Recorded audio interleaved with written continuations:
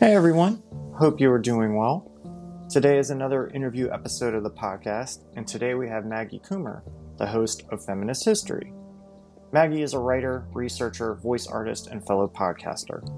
With their business partner, Jasmine Brand, they have started Dark Nostalgia Works, which hosts a few different historical podcasts and blogs. Her podcast explores the lives of women who have impacted the acceptance of female equality, women who made an impact in history, who may be overlooked, or just not discussed very much in history or historical podcasts. Maggie is a brilliant writer. I really enjoyed her most recent blog post. She's very passionate about history, and we had a great discussion on what feminism means to her. I highly encourage you to check out her work. Hope you enjoy the episode.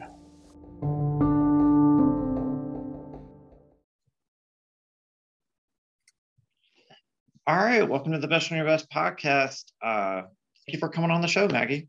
Hey, thanks for having me. Yeah, we're really glad to have you on. Can you just tell a little bit about yourself, feminist history, and Dark Nostalgia? Yeah, so my name is Maggie Coomer. I'm a writer and a podcaster. My business partner and I, her name's Jasmine Brand.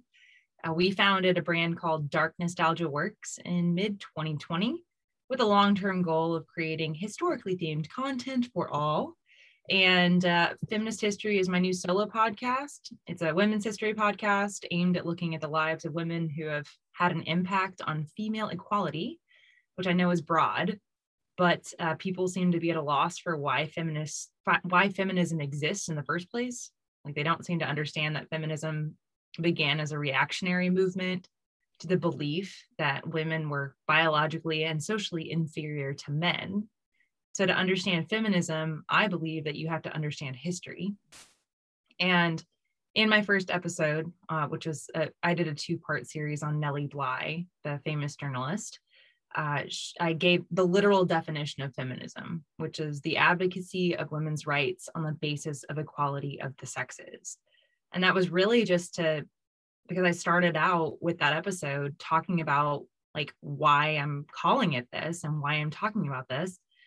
And it's really because I think overwhelmingly, like people are associating feminism with female dominance, and that's not what it's about at all. So I think by looking at the lives of women who have, like, despite the discriminatory attitudes of their day, have succeeded in their personal and professional realms, like be it business, politics, journalism, activism, etc., I think it can give us a more well-rounded perspective on feminism in general and why it was necessary to begin with. Yeah, I agree. I mean, I think a lot of people kind of stereotype feminists thinking it's all activism, right? And it's not. Yeah, I really love the show. I've listened to both parts of the Nellie Bly. It's really good. I definitely recommend anyone listening to go and listen to that. Thank you. As soon as they have time. You also just did a new blog post, correct? I did, yeah. So just launched the Feminist History blog. And my first post, it's really going to be like a 3-part series. Apparently, I'm obsessed with doing multi-part series. But I'm talking about a subject that I have been researching for a very long time. And that is a period of time during the American Civil War, specifically in Nashville, Tennessee, when there was legalized sex work. And it's a very interesting part of American history, and one that like nobody knows about. Like whenever I bring it up, we're like, what? You're kidding me. That's absolutely like what? So my first part of that series is just detailing the system itself. And an interesting thing about that is most of what's written about this period in Nashville's history was documented by Union soldiers, male Union commanders. It was occupied by them, correct? Absolutely. Yeah. So Nashville has a pretty interesting Civil War history in that, like, within a year of the start of the Civil War, so like by February 1862, it fell. It was a Confederate capital that fell to the Union Army. And for the rest of the war, it was an occupied city. And so most of what's written about Nashville during that time is written by male Union commanders. And this system is framed that way, very much in that way. So like when I'm writing about it from a female perspective, I have to invent their perspectives because they just don't exist. Like no one bothered to write down like anything that any woman said, you know? Wow. So that's like a huge problem that you run into with women's history, because by and large, people have been writing from a male perspective for a very long time. And I've fallen victim to that too. Like when I told this specific story about the legalized sex work to a group of feminist friends, I told it like entirely from a male perspective, and they called me out on it. And I was like, you know what, that's really interesting. And it's because I regurgitated the facts as I encountered them, and they were all male. So again, like just driving home why I think feminist history is really needed and important. Yeah, and it's a really interesting read. It's really good. It really is surprising when you're like, wow, this seems like such a practical system. Like, why stop this? You know, other than social norms and things like that, which, like you said, went back to this archaic kind of thinking. I mean, it worked really well. Yeah, absolutely. And I mean, it just like provided. So, you know, I mean, obviously, like if you're looking at the 1860s, you're steeped in like very religious Christian values, right? And so anything to do with sex work, you know, not even considering the fact that women had like very few options for paid work at that point, right? If you didn't have a man to protect you, you were screwed. Like, what are you going to do? And, you know, but like basically that when the period of the Civil War is over, you know, they go back to their norms, which is like, let's just pretend that this didn't happen. And when we're talking about the Civil War, let's only talk about the battles, and let's talk about Gettysburg, and let's talk, you know what I mean? It's like, okay, how about we look at like the social history? Because there's social implications so that have had ripple effects. So very fascinating. Absolutely. And I mean, I'm from Virginia, so I appreciate Southern history as well. And yeah, that definitely, you know, is very interesting to me. Last time we spoke, you know, getting back into feminist history broadly, you said something, it was like something like less than 13% of it is documented. Yeah. So I was talking to you about a study by the National Women's History Museum. It was called Where Are the Women? I think it was 2017. Basically, a team of their employees combed through the US history curriculum standards and found that women are like they're few and far between in the history books. And I don't think I saw this in their report. I saw like a random statistic that was like 13%. Like only 13% of the US history curriculum contains women's history. And it's usually like the greatest hits, you know, like Betsy Ross or Abigail Adams or Sojourner Truth or Harriet Tubman, you know, and all very important women, of course. Right. But there's so much, it's like there's so many more women people really who've just contributed to history in a much more, I feel like that we really need to be talking about, you know? Yeah, absolutely. So, you know, history podcasting, especially women's podcasts, which I feel like are exploding like everywhere. I'm seeing more and more women's history podcasts, like, and, you know, there's, What's Her Name, which is a really big one. Like, I think they're about to break out big. I mean, they're great. You know, it's just like, there's a need for this because people are only getting exposure to like a broader women's history after they leave the US like public school system. Right. Yeah. So it's vital. It's absolutely vital. And I mean, I don't see how it could, you know, harm certainly young girls to have more role models to look up to and people to admire. You know, one of the quotes in that study, it was like, it just like a, you know, an offhanded comment made by one of the researchers was like, every time a little girl sees women's history excluded, she thinks she's unimportant, you know? And like, what are the psychological implications of that? You know, I mean, I'm an armchair psychologist, right? I have no idea. But, you know, I mean, just like from an empowerment standpoint, from, you know, girls and women feeling like they can do what they want to do professionally, personally, that they have choices, you know, having those examples, those flesh and blood examples of women who have done what they needed to do and succeeded at it, I think is vitally important. Yeah, I totally agree.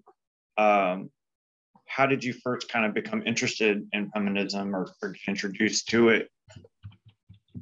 So I feel like I've always been a feminist. Okay. I've always considered myself that. However, it has only been in the last few years that I've actually like started digging into like feminist theory and reading books and works and papers about feminist perspectives, which is hilarious, right? Like I'm always like, I'm a feminist. Like even since I was a teenager, I'm a feminist. But I really didn't have any idea what that meant. It was more of like this is part of my identity. Like I'm a woman, feminism, boom, But once you really start digging in and understanding like the nuances and the broader, deeper history and implications of like why this movement existed, why it's stalled so many times, why there's so much opposition, like it's very fascinating. And the more I read, the more interested I become in it.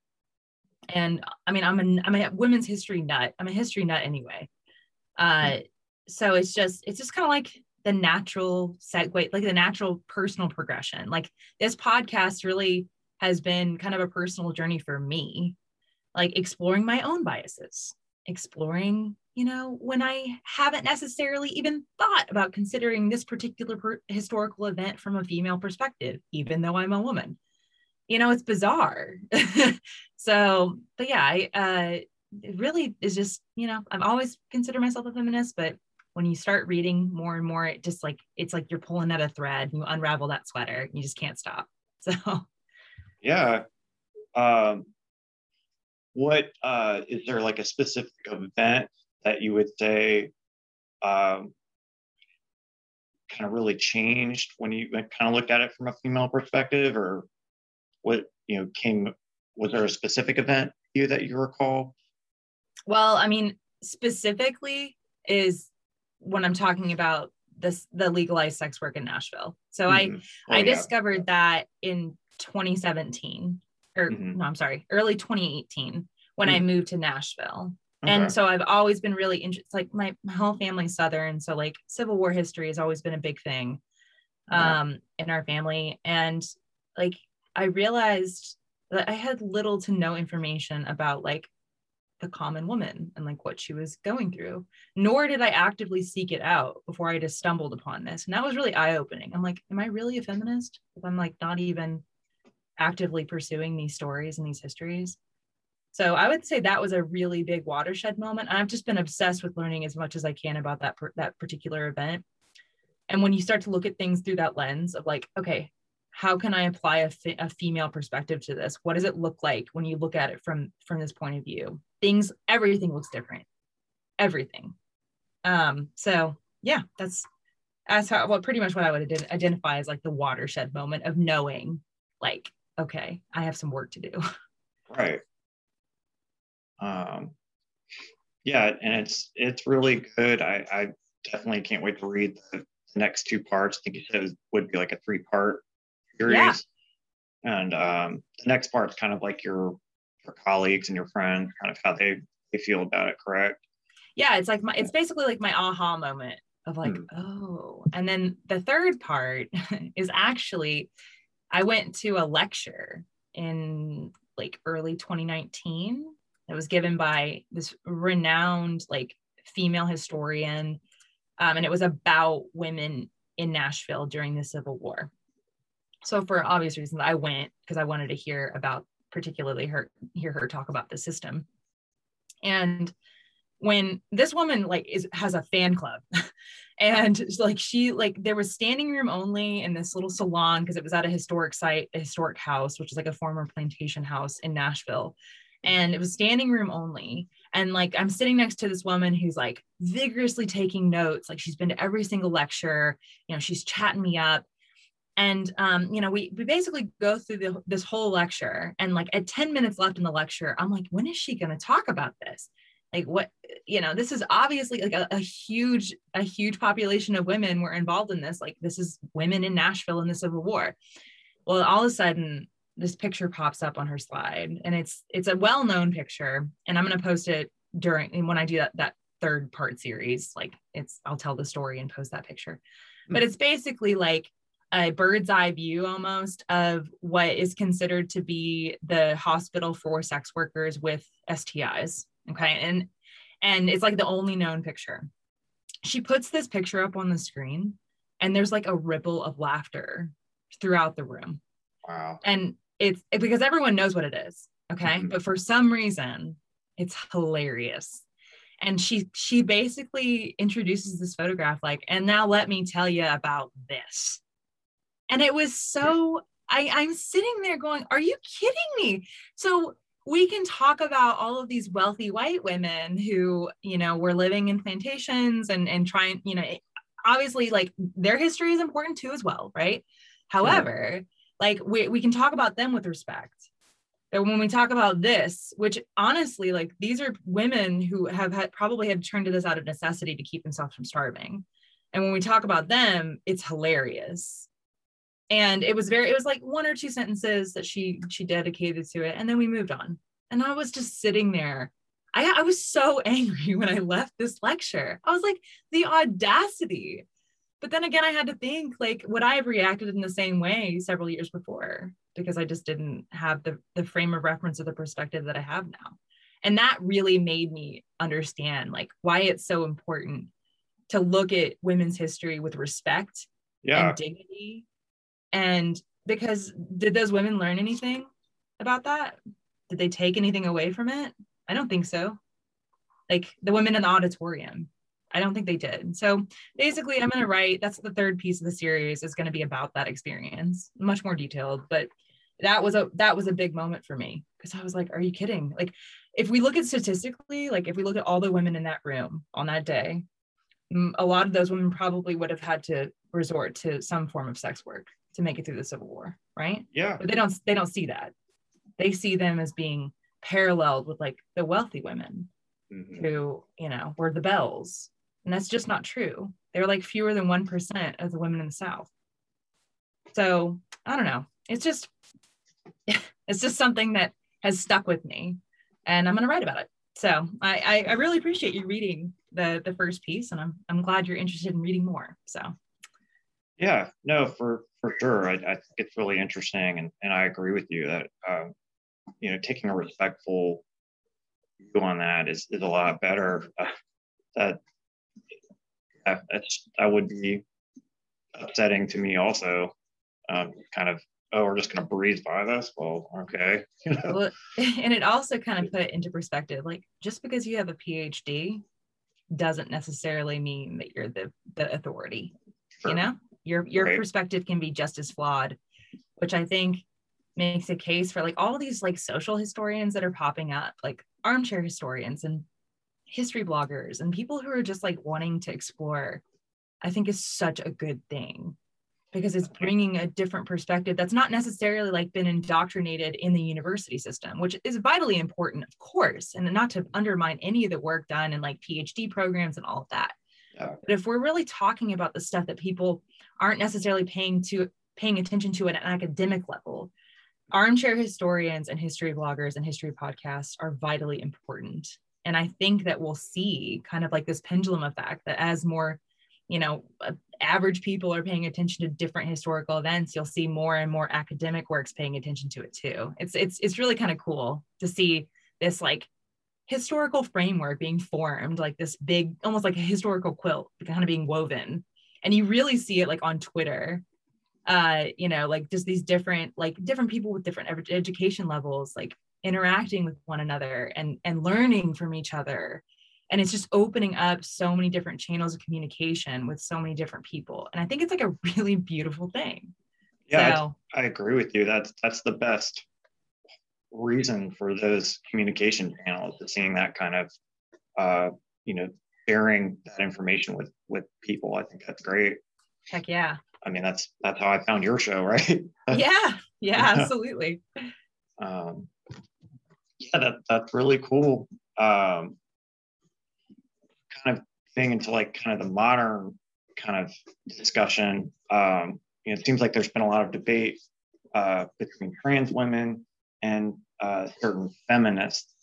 What are your thoughts on that? How do you feel about it? So I think ultimately it goes back to body autonomy. Mm-hmm. So if we live in a truly free society, I think you should have a right to do with your body what you will. Mm-hmm. If that healthcare and that medical care is available to you and you feel like it's right for you, then you should go ahead and do what you think is right for you, whether that be abortion or, sexual reassignment surgery or whatever. And I think that if we try to exclude trans women from feminism, then that really says that there's a right way to be a woman and a wrong way to be a woman, which is not the case. So, I'm always of the opinion of, what, as long as you're not hurting anybody else, you should be able to do exactly what you want to do. And, that's kind of my blanket response, I think. Yeah. And that's sort of been kind of one of the kind of the key arguments against it is just a lot of women are concerned that there's potential for harm and things like that. Yeah. I don't know. I mean, I'm not the person that's going to be able to figure that discussion out, but I do like different perspectives. Of course. And I mean, it's like, so like, from my perspective, I have no idea what that experience is like. Same. Right. So I'm literally just like as far layperson as possible, just being like, I don't know a lot about, I haven't experienced that. But I'll be damned if I feel like I should have the right to interfere with a conversation between somebody and their doctor, right. Like that's just not I don't think that's anybody's place. And so I think I honestly think like these are the spoils of living in a modern society. Like we should be able to take advantage of these things if they're right for us. And, so, but yeah, you're right. Tons of different perspectives out there. Lots of arguments. I just hope, that we can move forward towards a more harmonious society for everybody, because no one should be hunted in the streets or beaten or excluded or discriminated against. Like, I think our number one goal as a society should make us as equal and harmonious as possible, as maybe unrealistic as that is. Like, world peace. I'm with you. I mean, ideally, I feel like you try to work towards that best as you can. As far as like, are you involved in any like feminist organizations? Are there any that you feel people can contribute to or support? No, not really, actually. I'm just been, like knee deep in my books. Okay. I'm sure that will evolve, right? Because it's still a relatively new project. But yeah, I'll let you know if anything pops up. I mean, the Women's History Museum, it's always a good one. But yeah, I would just say like support it. The best way to support women, I think, is to listen to their stories, to treat them with respect, to treat them with dignity, and to remember, like, just be conscious of like, am I looking at this from a male perspective? Like, even if you're a female, am I approaching this from a male point of view? And I think that's the best way to support people now. Other than like fiscal support. But of course, like Google's a great tool. Like if you really want to help fiscally like support a women's organization, like go take a look at Google. Like go find it there. Yeah. I remember the last time we talked, like kind of you were focusing more on journalists. How have you decided who you want to do next, or? So I have like a running list of 20 female journalists. So season 1 could go on for a long time. Right. Hell, I could get sick of it and just be like, at 10 episodes in, like, okay, we're moving to a different topic. I've really given myself the freedom. Like I haven't, been like every Wednesday an episode's coming out, because my goal is I want to find out as much as I can about these individual women as I can. Right. And sometimes that takes more or less time depending on who they are. But like on, like, I have like a list of like different season topics. I have women in literature, women in war, women in sex work, women in music, women in politics, et cetera, et cetera, et cetera. So, I mean, this could last forever, provided that people, remain receptive and want to hear about it. I'm a big music guy. Can you kind of, yeah, is there somebody you would cover in, anyone you can think of? Or... I mean, I would probably like, the sky's the limit, right? Right. I don't know. Janis Joplin has always just been very interesting to me. Yeah, for sure. Yeah. So definitely like probably in that vein, but like literally, cover classical women, classical musicians, opera singers, from a historical perspective, like anything of like the Summer of Love and all of that, Jefferson Airplane, like all, there's so many interesting women artists that it would probably end up being just like this list I have of like 25 journalists. It would just be on and on and on and on. So, but I'll definitely reach out to you when I embark and get some suggestions. Happy to help anytime. Well, thank you so much for coming on the show, Maggie. It's been a real pleasure. It's been great. I'll definitely, direct anybody to check out your work, and I enjoy it, so I think other people should and will as well. So thank you for coming on the show. Well, thank you so much. I had a great time. It was great to talk to you. All right. And thank you again, and have a good day. You take care. Bye. Do it right this time. Mm-hmm. Thank you for listening to the Pedestrian at Best podcast. If you like the show, please subscribe on Apple Podcasts or follow us on Spotify or anywhere else that you may be listening. You can add us on Twitter, just search @pedestrian, or you can add us on Instagram, just search Pedestrian at Best podcast. We hope you are doing well, and thanks for listening.